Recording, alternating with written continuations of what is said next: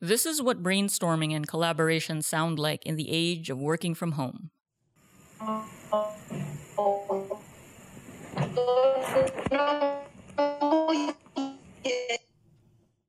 It's a familiar sound, isn't it? Who knows how many amazing ideas have been held up by a bad internet connection? And this is why Balder Toll, WeWork's general manager for Australia and Southeast Asia, thinks that the office as a physical space will never die.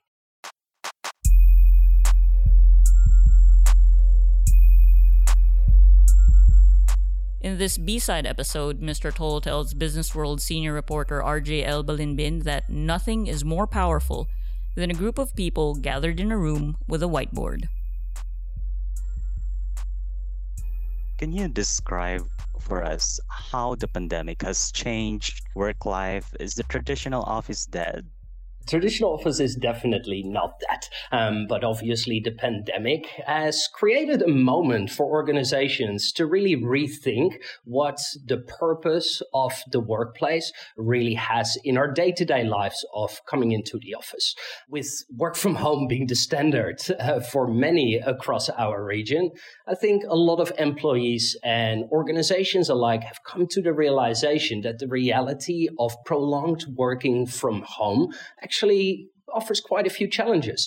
Think about connectivity issues, employee engagement. So it's been a fantastic moment for organizations to reassess what place the workplace actually has within their organization. What will the post-pandemic workplace look like?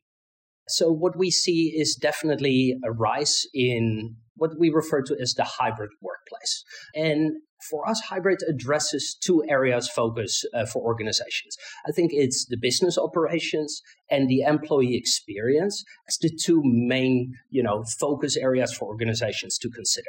So when we talk about the business operations, we think about how can we keep our operations nimble? How can we keep it flexible?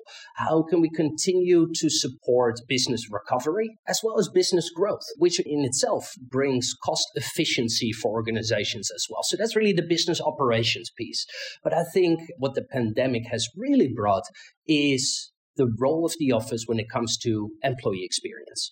So after one of the world's longest lockdowns and the largest work from home experience we all had to endure, it really came to the forefront that there is an absolute need for physical space to inspire and engage employees, but really to drive collaboration as well.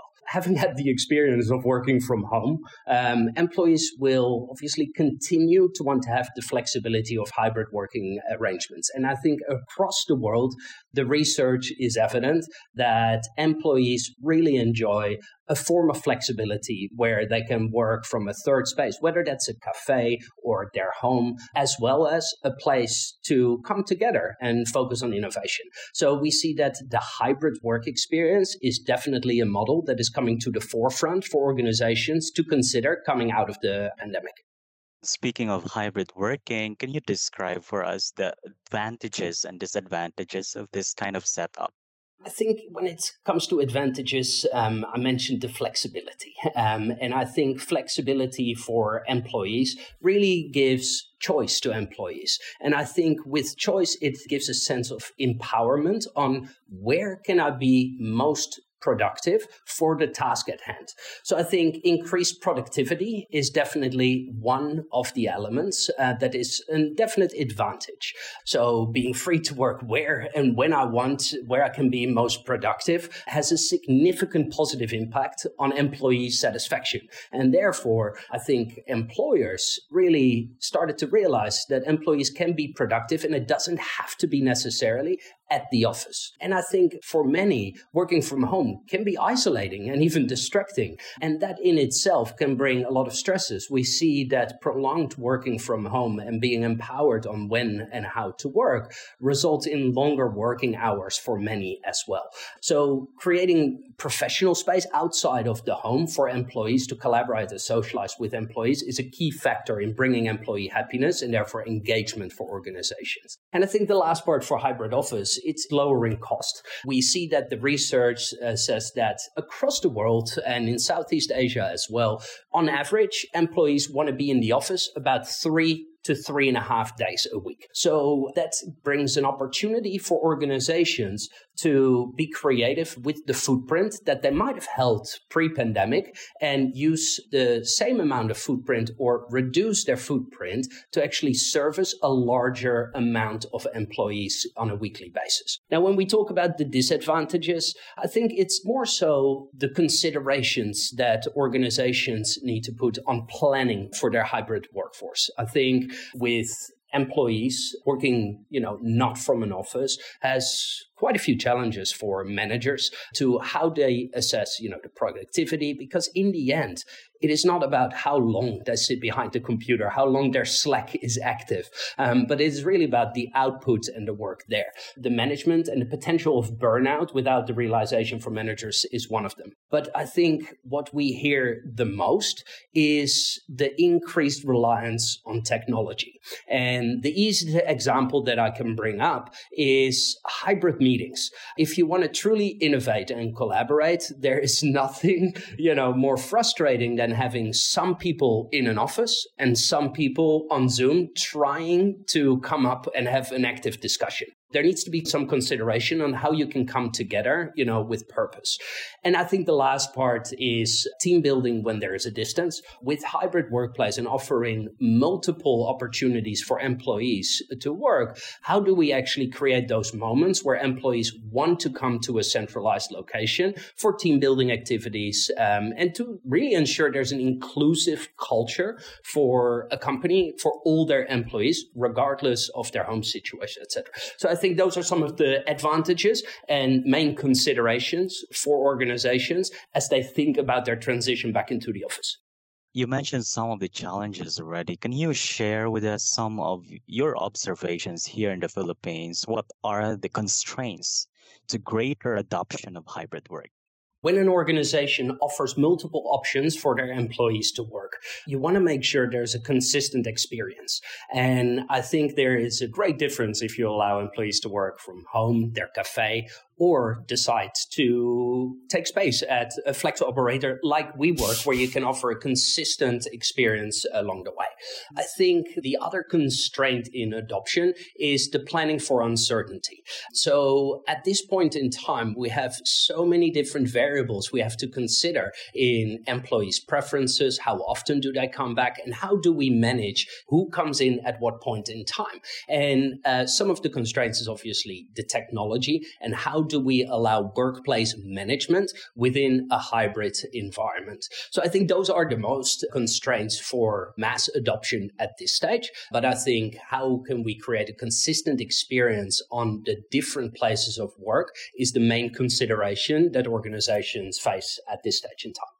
Now, with hybrid work, will companies avoid long-term leases in favor of flexible contracts?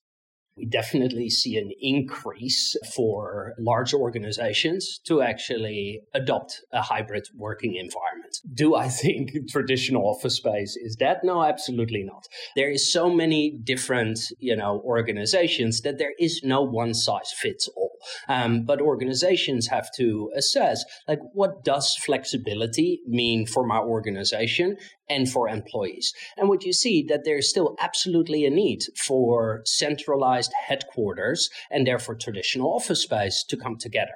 But I do think that landlords and the real estate industry has assessed that flexible operator within a building is of great value for both the landlord and its tenants. So if you think about the ability to scale up and down, to increase or decrease your footprint as needed, is of great advantage for organizations. So I think you'll see landlords partnering with flexible operators a lot more so, and therefore increasing the availability of hybrid working solutions for organizations at this stage.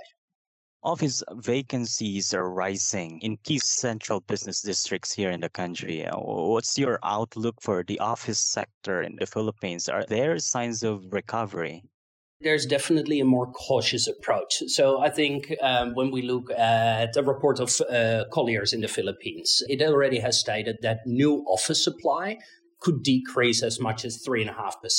But that still means that there's a projection of just under 900,000 square meters as developers to bring that online. But there is a careful consideration for developers to try not to increase vacancies by new footprints. So that's on the supply side. I think that from a demand standpoint, office space transactions have recently improved slightly, fueled by demand from outsourcing and traditional firms responding to the lower base rents and high quality spaces. So you do see a flight to quality as a general real estate trend. However, this still remains low, and the surge in COVID-19 cases will continue to drive the impact. But overall, the Philippines is a dynamic economy which remains attractive for large multinationals and investors alike. So I'm confident, in the sector's recovery, but it will take some time and evolve to be more flexible as the country continues to navigate the COVID-19 situation.